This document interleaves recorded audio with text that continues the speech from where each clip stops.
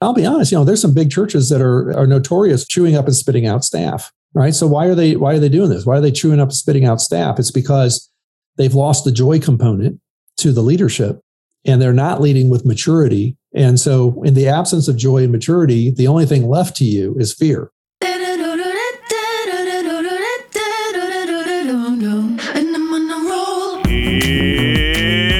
It's watering time, everybody.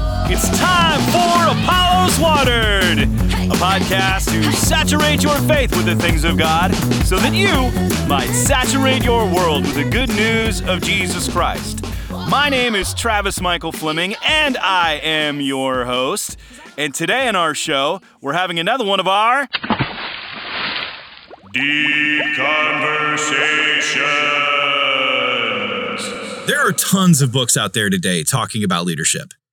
Go to Barnes & Noble or go on to Amazon, put in leadership. You're going to get thousands of books. Everybody has their own different leadership theory.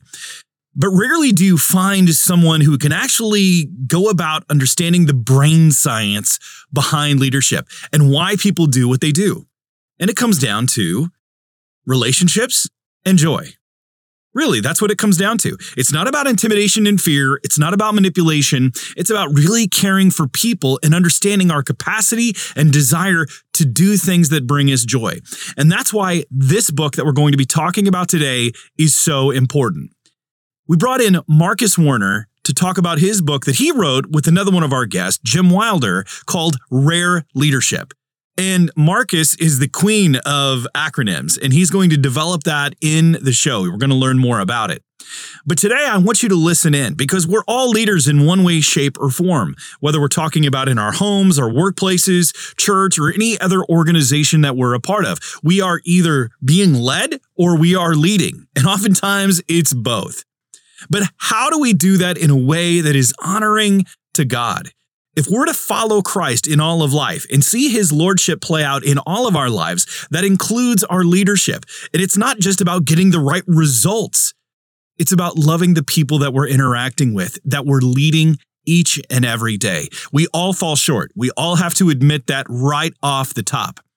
But with what Marcus and Jim are talking about, we can find the skills to help be better leaders where we are. That's why I brought Marcus back onto the show, that we can talk about this very important book that's making its way around to a lot of different leaders in so many different spheres right now. But I also want to let you know that we can have conversations like this because of listeners like you. We're a listener-supported ministry. And we're a lot more than just a podcast. We have the vidcast that's going on right now. We're developing courses. We want to be able to serve you and help renew the church in the West through what we call the Missio Holistic approach. We believe that God has laid out 4 different ways that we can learn so that we might be able to fulfill the mission of God where we are. This world is changing so quickly that we need to be able to learn from our brothers and sisters around the world as they're fulfilling the mission of God, to go back to church history to make sure that we're avoiding the mistakes and also draw inspiration, because we know that history is cyclical and that we can learn from them. We are facing, it seems, unprecedented things. And while we have technology that's grown exponentially, there are still core principles at work. And we want to make sure that we avoid the mistakes of the past, but also draw inspiration from those who have done so well. And of course, we want to go back to the scriptures all the time because it's the word of God that transcends everything and that transforms lives. And it transforms us deep down into who we are so that we might be able to fulfill the mission of God where we are with all of who we are. That's what the Missio Holistic approach is about.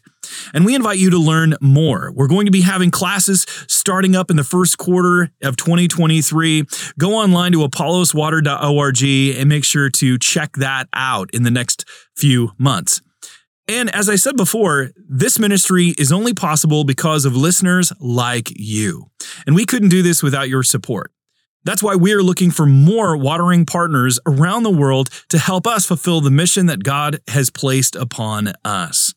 We want to see God receive glory in everything. We want to see his kingdom continue to expand, and we want to see people not living lives in the doldrum, but experience the joy and victory through Christ who has saved them and called them unto himself. That's why we need and ask you to prayerfully consider being one of our watering partners. And we have an incentive for you. Any amount you give gets one of the books that have really impacted us. We'll send that to you right away. If you become a monthly watering partner, you'll be eligible for our classes that are starting up in the first quarter. And here's a big incentive for you that if you give $500 or more, our friends at Tyndale House Publishers have agreed to send you an NLT Illustrated Study Bible. It's an amazing Bible, and you can give it to someone as a gift. It's awesome. Kevin O'Brien, our executive editor, had a part in that, and it's a phenomenal Bible, and I would encourage you to check it out. But with that in mind, we want to get to my conversation with Marcus Warner as we talk about rare leadership. Happy listening.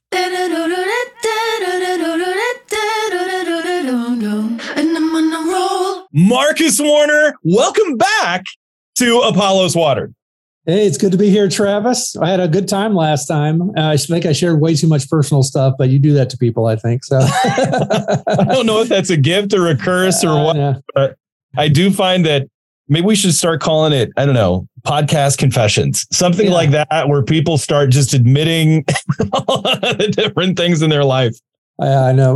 My son was proud of me for admitting that I watched anime, so we did that. It was a bonding moment for the two of you. It was a bonding moment. It was good. Yeah. You know, when I went back to edit that show, and I started to laugh again that you admitted it. I know. Yeah. You've done this before, but we're going to do it again. Are you ready for the Fast Five? Let's do it.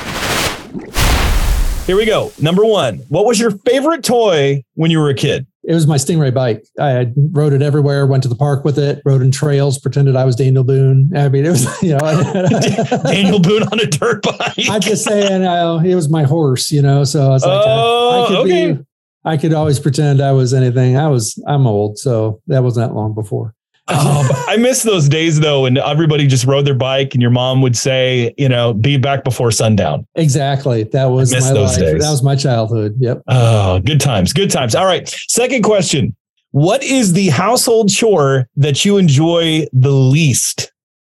Oh my. Well, household chore I enjoy the least, honestly, is just figuring out how to organize everything. It's like I get so overwhelmed just by the sheer volume of what needs to find a place that I give up and punt too often. But yeah, that's the one I hate the least, is just trying to figure out how to organize all the clutter. So much clutter. First world problems that we'll take. It's a first world problem for sure. It is a first world problem for sure. I mean, there is something strange in our culture when we have people making money because they have storage facilities because we have too much stuff to put in our house. Exactly. No. A little simplicity, I think. A little simplicity. But I said that to my wife, and then she says, no. I mean, she's like, yes, I agree with you. Simplicity. And then I try to throw away her cassette tapes that were remixed that we don't even have a cassette player for. Right. And she's like, no, you can't throw those out. I'm like, what are you talking about? Or even VHS stuff. We don't even have this anymore. But it is what it is. Yeah, I know. We always have plans for it. We're going to... We're going to do it, but it never happens. All right. Number 3. How about this one? What's the household chore you enjoy the most? The most is probably, this is going to be weird, but just doing the dishes. I think because I grew up doing it as a kid. And so there's something kind of relaxing about that. Second would be just mowing the lawn. I have a friend of mine who owns a bunch of McDonald's.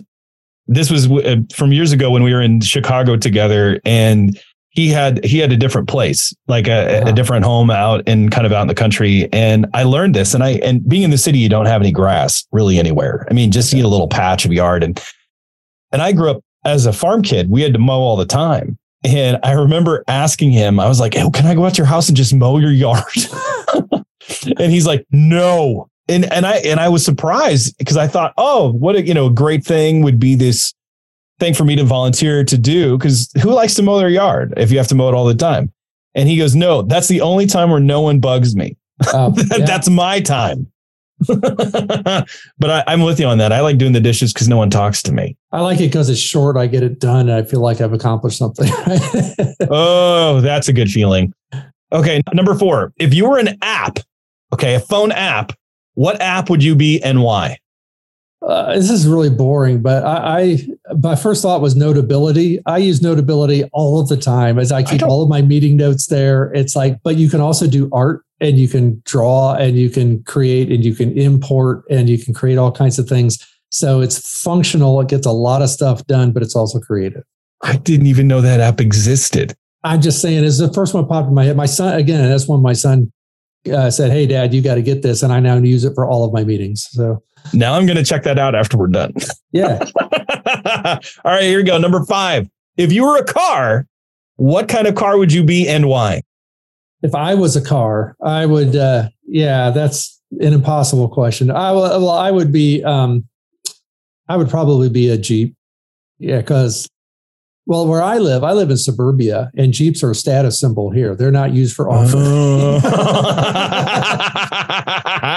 If you're a rich high school kid, you've got a Jeep, right? Because that's kind of how that works around here. So I'm not sure what that says about me, but that's where I connect. Okay. You don't want to. I mean, you've got some photographs behind you: Colorado, Yellowstone. Yeah. I have a desire to be that sort of thing, but my Colorado experience is more like hiking and Garden of the Gods, where they got bathrooms every 200 feet, that sort of thing. But I have. That's the most thing that makes me stressful. When I'm driving someplace and I don't know where I'm going to park and I don't know where the bathroom is. That just betrays my age. All right, well, let's jump in. Actually, we got a few things we're going to talk about today. I've got 2 books here. I've got Rare Leadership in the Workplace and Rare Leadership. And we also got a little bit of Deeper Walk, which we've talked about in the past. But today we're going to focus a little bit on Rare Leadership. Now, what is Rare Leadership? And you co-authored this with Jim Wilder. So you have to forgive me if I say that you wrote this and it was Jim. I don't know who wrote what. Yeah. But what is Rare Leadership and why is it important? Rare Leadership is really about maturity. All right. It asks the question, what separates the leaders we love to follow from the leaders we have to follow? And it's a one-word answer. And that is, are they mature? And so Dr. Wilder, who co-wrote it with me, is a neuroscience attachment theory expert. And he developed a system called the Life Model that is a maturity development system. And so what we did is we took his approach and we oriented it towards leadership and said, what have we learned from neuroscience and attachment theory about maturity development, and how does that impact the way people lead? Because if you go through the church, you go through nonprofits, you go into government, you go into hospitals, doesn't matter where you go, things are blowing up because of a lack of maturity in our leaders. So Jim is, he thinks in terms of brain, what's happening in the brain, what synapses are firing, what's happening here. I think in terms of acronyms and acrostics. So I took his ideas and put them into the acrostic RARE, which stands for, these are the 4 characteristics of mature leadership.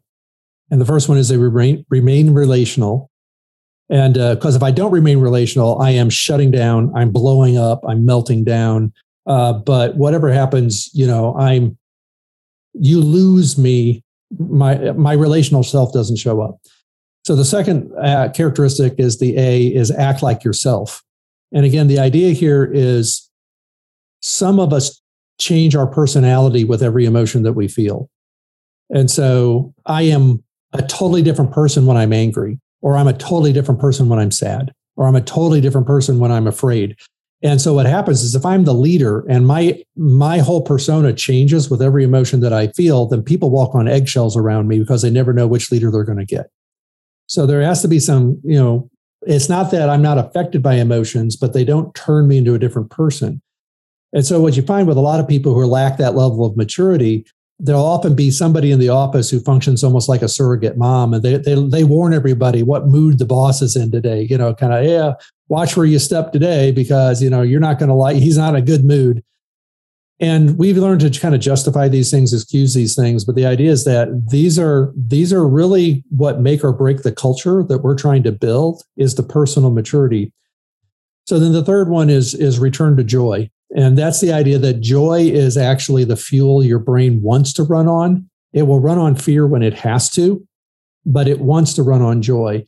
And so as a leader, I'm either going to motivate people with joy or with fear. And I'm either going to motivate myself with joy or with fear. Now, we all do a little bit of both, but if I am routinely motivating myself with fear, I'm going to burn myself out. And if I'm routinely motivating my people with fear, I'm going to burn them out. So I need to, as a leader, be able to return to joy myself, and I need to be able to help my team recognize where they're at with their emotions, help them return to joy, and help all of us kind of do what we're doing because we love what we're doing and not because of the bad stuff that's going to happen if we don't. And then that leads to the E, and that is that we endure hardship well. And that is immature people try to avoid hardship at all costs. Mature people endure hardship well. And the well is basically defined by the first three characteristics. And that is when things get tough, I still remain relational. I still act like myself, and I return to joy, and I help people around me return to joy so that the best version of ourselves is showing up. So that's rare leadership in a nutshell. We're going to take a quick break and hear a word from our sponsors, and we'll be right back. The most important Bible translation is the one you read. At Apollos Watered, we use several different translations when we're studying, preaching, or teaching. But again and again, we keep coming back to the New Living Translation, the NLT. That's why we are excited to partner together. We are united in the belief that understanding the Bible changes everything. Because if you can't understand it, then you won't read it. We want you to know the God of the Bible, to water your faith so that you will water your world. That's why we recommend getting an NLT. It's the Bible in the language we speak. It's not foreign or complicated, but up close and personal. To save some money, go to Tyndale.com. Use the promo code NLT Bibles. It will give you 15% off. There's an NLT for everyone, from kids to adults, devotional Bibles, study Bibles, and so much more. Get one today, because understanding the Bible changes everything, and the NLT is the Bible you can understand. You talk about this aspect. You said R. I'm opening it up. It's been a little bit since I read this, because I read this and then I read your other book. I read this one before that, but you're talking about rare leadership. So R, is it what again? Remain relational is the first one. Remain relational. So these are talking about I know Jim refers to our relational circuits, right? Our RCs are on or off. Yep. The one thing, and I kind of talked to Jim and Michael Hendricks about this, is that the one thing I struggle with is talking about brain science. I mean, it's brain science, and there's a whole nother language that's needed to get this. Describe what these relational circuits are, or maybe this is a question for Jim, but what are these relational circuits? Like, how do we remain relational? What's the other alternative if we don't? So the way I describe it is there's basically an on-off switch on the right side of your brain. And when that switch is on, my relational self is present. When I am relational, I use the acrostic CAKE to evaluate this. So there's really clear. And that is when I'm relational, I'm curious. I'm curious how you feel. I'm curious what you think, right? When I'm not relational, I'm not curious. I think I have you all figured out. I don't want to hear what you have to say. I lose all curiosity about you. So that's an on-off switch. So when my relational circuits are basically when this whole side of my brain is functioning properly and hasn't shut down. So you think about this on-off switch, it's a little bit like when it goes off, it's like my brain is going into a cramp. And when my brain goes into a cramp and things start shutting down on this side and the switch goes off, I lose access to the higher level brain functions. And it's at the higher level brain functions that I remain relational and act like myself and live with joy. So as this cramps up and I lose access to those higher level functions, I become less relational. I stop acting like myself and I lose my joy. And some of us just live there, and some of us get stuck there for long periods of time. And it's why we go to counseling. Like we don't go to counseling because we have too much joy, right? We go to counseling because we can't find our joy. The technical term that most people know is amygdala, right? The amygdala is like the fight or flight part. So what happens with the amygdala is really what is causing this thing to, cramp up and shut down or stay on. And so the amygdala is assessing every attachment that I form. And that assessment was one of three things. It's either good, it's bad, or it's scary. So if it's good, that's easy for me to stay relational, act like myself. This is all fun. This is all good. That's no problem. If it's bad, it tends to trigger what we call low energy emotions, which low energy emotions would be like shame, or this is bad. I'm bad. I'm doing bad things. Or disgust, like I'm disgusted with myself. I'm disgusted with you. That's a low energy emotion. Sadness and despair. Those are like the four classic low energy emotions. If the amygdala says this is scary, then that's when I get fight or flight. And I will become angry. I want this to stop, or I become scared. I just got to get out of here. And so when I'm running on a lot of fear, then I have high energy going on in my body. So where this gets really complicated, if it's not already, where this starts to get is that you can have high energy and low energy emotions at the same time. So to your body, it's a little bit like somebody stepping on the gas and stepping on the brakes at the same time. It's like I've got fear and anger that are stepping on the gas, and I've also got shame and despair that are stepping on the brakes. And so my body can literally shake, right? Because I've got so much stress and so much pressure under here. And so as the way this affects every relationship we have, it affects all of life. And so maturity is maturity. We're just going to take maturity and apply it to leadership. But so you got to understand maturity first so that you can understand how this directly impacts leadership and how to apply. So I said cake. I just gave you the one. It's curiosity, it's appreciation, it's kindness, and it's eye contact. So basically the idea here is that when my switch is on, my relational circuits are running, it's easy for me to do those 4 things. I can be curious about you. I can appreciate what you bring to the table, appreciate what you do. I can be kind much more easily, and it's easy to make eye contact. When my switch goes off, one of the first things I often lose is eye contact. I just find myself looking at anybody but you. So you probably heard your wife say, "Would you please look at me?" Right? It's the right. It's that eye contact thing has been lost, and when that gets triggered and that switch goes down, a normally kind person can't think of a way to be kind right now. It's like, I can't even think of what it looks like to be kind to you right now. I just am so upset with you or whatever it is. So I've lost that ability.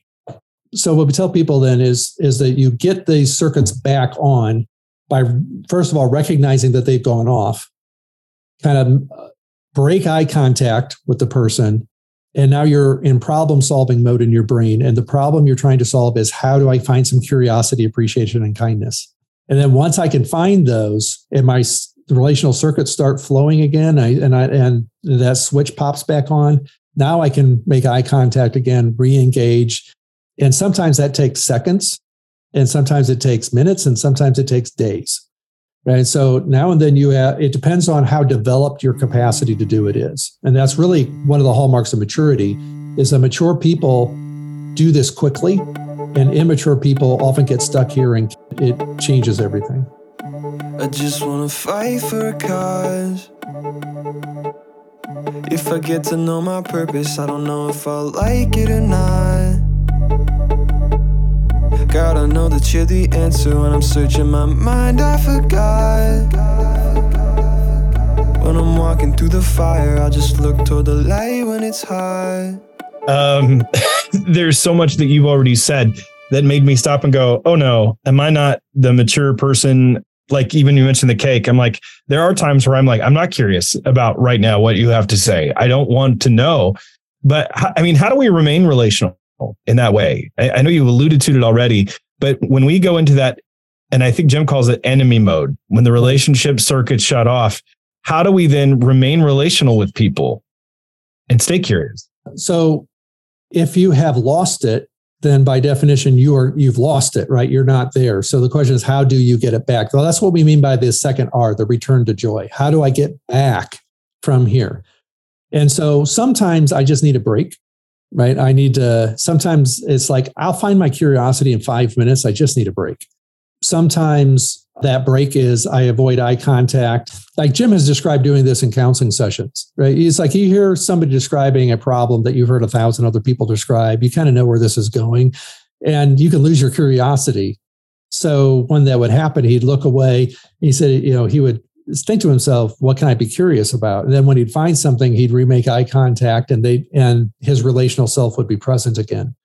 So the goal here is not to not feel things, but to remain relational even when I do feel things. And that's the goal. So we put it this way: let's keep relationships bigger than problems. Because when the other thing that happens when my relational circuits go off is that I get into enemy mode and I'm doing things without my relational self present. I'm much more likely to care only about winning and to be more interested just in what is best for me. And I stop caring about what is best for you.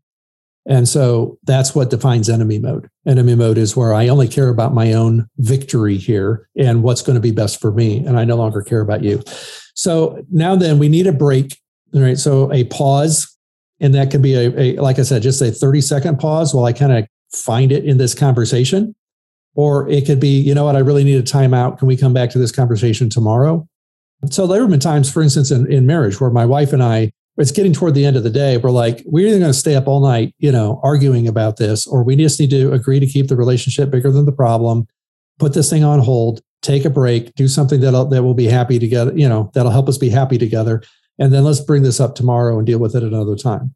So that's like, we call that, let's just keep the relationship bigger than the problem. So you got to recognize when you have lost it and you are not doing those things. So we do use CAKE as the evaluation tool. Am I curious? Am I appreciative? Am I kind? Can I make eye contact? And if I've lost those things, it means I'm offline. I get them back online by taking a break and finding them.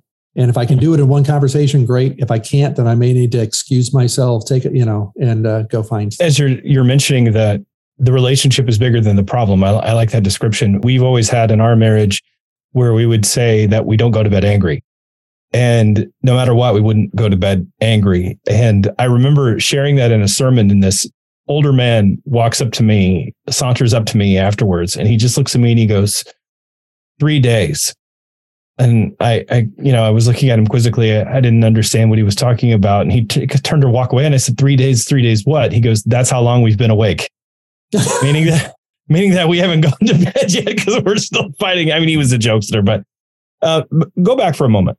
Some people still have they don't have a clear definition of joy.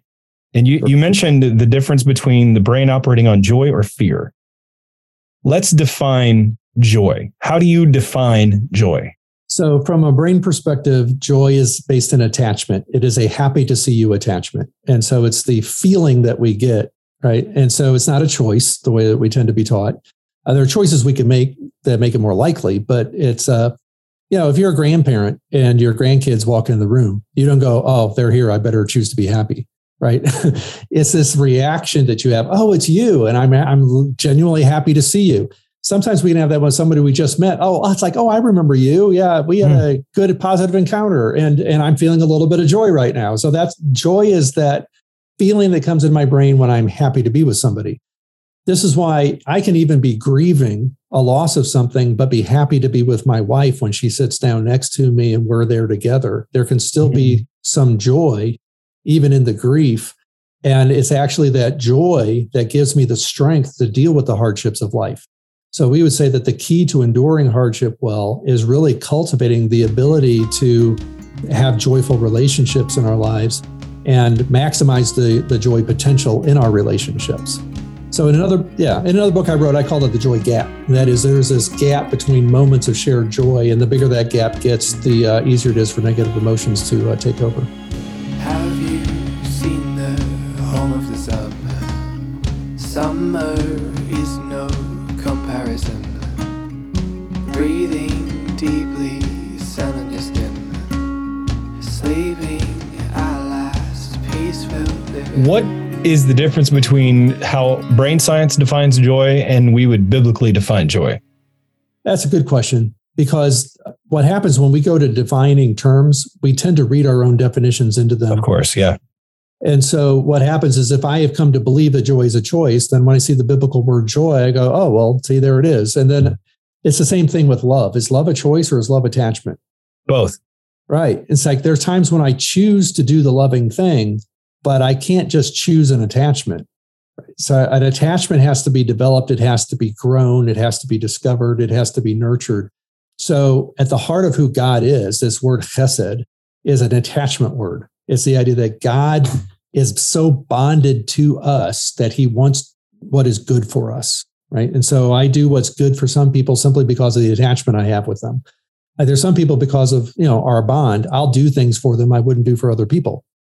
Right? That's kind of what chesed is. It's like, because of our attachment, I'm going to do something for you I wouldn't, just necessarily do for anybody, but I'm doing it because I love you. So that's a little bit different than I'm going to choose to love you right now. Right? No, it's like, I already love you, but I'm going to now make some choices because I love you. So joy is an attachment word. And I would say, biblically speaking, it's also an attachment word. So what's really fascinating is how connected it is to grace. Because, grace, and forgive me, it's been 1 minute since I looked at it, but like charis, charin, right? So in charis and charin are related words. One's joy, one's grace. And the idea is that grace is an attachment word. And it's the idea that God freely attaches to us, because of what Jesus did. And because of that, there can be joy in my walk with God because I know that God is happy to see me. And I say this is crucial because I think that one of the biggest barriers in our walk with God is that we're fear bonded to God instead of joy bonded to him. We don't see God as being happy to be with us until we perform. Or we look at God as he's got to choose to love me today. He doesn't really love me, right? And so we read a lot of our own stuff into that. So that's a long answer, but joy from a biblical perspective, I would say is actually the same. It's still an attachment-based word that is related to relational happiness. So where do you find joy most often in the Bible? It's in the face of God, right? So it tends to get translated in English as the presence of God, but the Hebrew word there is face. And I don't think that's an accident. It's like make the face of God shine upon you. Well, I don't think it's the Moses shining face that we're talking about there. I think it's a joyful face. Like like your face lights up when you're with somebody you're happy to see. And I think this is God's, make God's face light up with joy when he sees you, right? That's a great blessing. And I think that's what that's talking about. And in Psalm 16, David says, I find joy in your face, right? Eternal pleasures in your right hand. And so I think that that's part of it too. Why do I find joy in God's face? It's because humanly speaking, I get it from people's eyes. Their eyes light up. And it's the first place that babies look, when they see you, they're looking at your eyes. And what they're looking for is, are you happy to see me? And if you're happy to see me, then bonding is really easy. All of that is so incredible to think about how we are wired for joy and for the belonging aspect. And you talk about this in the book. I mean, belonging is really one of our core needs. God's made us to want to belong and have that desire. Why have we missed this so much, though? This idea of belonging in the church and in leadership? Well, I think the main reason that we've missed it is that there was an Enlightenment influence that came into us. Like we fought against the Enlightenment, but it influenced us in subtle ways we didn't recognize. And one of them was that out of the Enlightenment came the idea that reason is the core thing about being human. But the second generation of the Enlightenment moved past reason and said it's actually the will is the most fundamental thing about being human. And so that philosophical movement is called voluntarism.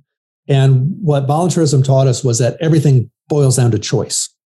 And so we sort of read that back into the Bible and we turned everything into a choice, right? We turned salvation into a choice, make a decision for Christ, right? We turn, as opposed to attach to Christ, be grafted into the vine, let that attachment grow. It became transactional. So choices turn everything transactional. It's very difficult to have a lot of joyful bonding attached, relationship when my whole relationship is just, I'll do this for you, you do that for me. And, you give me money, I'll do that, or whatever it is. It's all tit for tat. That's transactional. What we're talking about here is, bigger than that. So anyway, back to voluntarism, though. It's this idea of the will. And so what is out of voluntarism that we began saying love is a choice, right? Joy is a choice. Salvation, everything became a choice. And so now we read the Bible and we just see choice in it, when if we actually read closely, there's nothing about choice in that text. We've just sort of read it into there. And it's not that choices aren't important. Don't get me wrong. It's not like it's attachment or choice. But the brain, I think, helps us understand this, and that attachment comes first in the brain and then choices. And I think that's the way God designed it. And that is that he wants us, because of our attachments, to make loving choices. But we don't have to just choose to create a loving attachment to my wife every day. I have that when I wake up. I have to sometimes remind myself that it exists and make choices consistent with it, but I'm not just choosing to start loving her. When you talk about the believing in the attachment aspect of things, and that influences our choices, do you think that that's one of the things that's been missing a lot in the church, because we focus so much on the choice aspect as an individual and not as belonging and attaching to a group of people? Yeah, no question. The emphasis on choice slides very naturally into performance. right? And that is making the right choices, is performing the right way. What I love, you mentioned Michael Hendricks and Jim Wilder, their book, The Other Happy Church. What Michael did such a genius job in his imagery there of the soil. The idea of the soil, and you look back on your life, you go, when did I grow the most as a Christian? When did I find it the easiest to grow? And it was almost always when I was in a group that was happy to be together. And me and my people, we were doing this together, right? That's when I flourish. And it's because all of the nutrients of that relational joy fuel growth. Well, what happens is if you say, well, that's a nice icing on the cake if you can get there. But what we really need is a disciplined, quiet time and practicing these spiritual disciplines, making sure that you're making all the right choices and doing all these other things. What we've essentially done is if you remove joy and relational joy out of the discipleship process, it becomes draining, right? It becomes a lot of hard work and it's all on you. So it's not that those things aren't important, but if I'm doing them out of, it's like the difference is the joy the foundation or is the joy the icing on the cake, right? And I'm like, if joy is actually at the foundation of what's going on, all those other things just become much easier. Without them, I need a ton of accountability, and accountability is basically fear. It's like, if you don't do this, I will do that. So what we're trying to do here is say, well, it's not that accountability is always bad, but there's something better.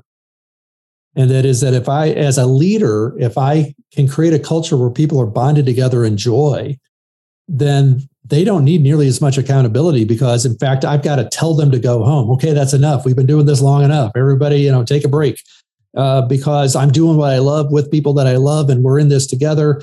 And there's an energy that is created. It's when you're lacking joy and when you're lacking that energy that you have to build everything on accountability. Is that possible in a church that's larger? Yes, because it happens in spheres. So senior pastor and exec team build joy with each other. That has to be a joy-based culture that passes then. So then when the other execs are meeting with their team, that joy gets passed on. And when others then that joy gets passed on. In other words, every leader is responsible for creating a joy-based culture in the teams that they lead. Now, in that joy-based culture, I'm just saying that's first. It's the priority. Then comes, okay, here's what we need to accomplish. And this is why we need to get there.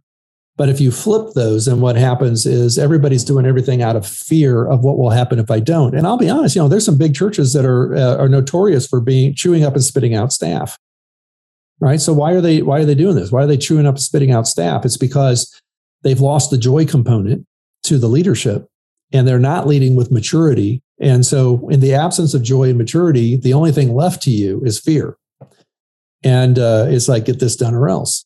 And so there are, don't get me wrong, we got, salespeople got to bring in money. Coaches got to win. People got to eat, right? You got to get this stuff out there. So there are things that have to happen. But even there, if you lose sight of why you're doing it in the first place, and you're only doing it to hit the numbers, and you're only doing it to get there, the joy gets sucked out of it. And pretty soon you don't want to do that anyway. You're just going to go do something else. So the idea here is we got to find a way to keep joy at the core of what's going on, even as we're pursuing excellence and pursuing the numbers. I don't know about you, but I think that I may need to go back and listen to that one again. There's so much stuff, and it's only the first half of the conversation. I mean, can you believe that? Marcus is just filled with information. Every time that we get in a call, it's like, it just keeps coming, it keeps coming, and it keeps coming. It's really like a fire hose. I do enjoy talking to Marcus. We have so much in common, and he brings so much to the table that I haven't thought about. But he does it in a way that we can grasp, and that's what I really appreciate about him, that we can grab a hold of it, take it, and use it right away. I know I give him a hard time about the acronyms because he is the king of the acronyms, but today we heard two gems, RARE and CAKE. Did you get that? RARE, that's remain relational, act like yourself, return to joy, and endure hardship well. And then we have those 4 keys to being a good leader. But really, if you noticed, they are straight from the life model approach, and they apply to our everyday lives, don't they?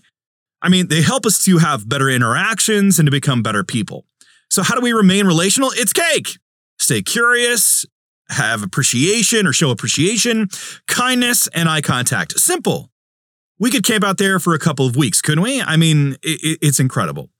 If we just took this approach to our relationships with our family, friends, church, you name it, wouldn't we all look a little bit more like Jesus? But maybe even more powerful is the connection between attachment and choice. So much research is coming out right now about attachment and how it affects us. I mean, when we reduce everything to choice, we set ourselves up for failure. We fail to recognize that faith is much more than something we try on our set aside as our mood or circumstances dictate. Paul repeatedly speaks about our union with Christ in Romans, Colossians, Ephesians come to mind. We are attached to him. And I really do love and appreciate Marcus's reminder about the connection of joy and grace. God attaches himself to us in Christ, joy and grace. So how can you take these principles into your relationships this week? We'd love to hear from you. You can feel free to contact me, Travis@apolloswatered.org. I'd love to hear from you. I want to thank our Apollos Watered team for making this happen. And if you feel that God is calling you to help support us, that we might be able to water the world for Christ together, then go online to apolloswatered.org, click the support us button, and then click the amount that works for you. This is Travis Michael Fleming signing off from Apollos Watered. Stay watered, everybody. And I'm on a roll.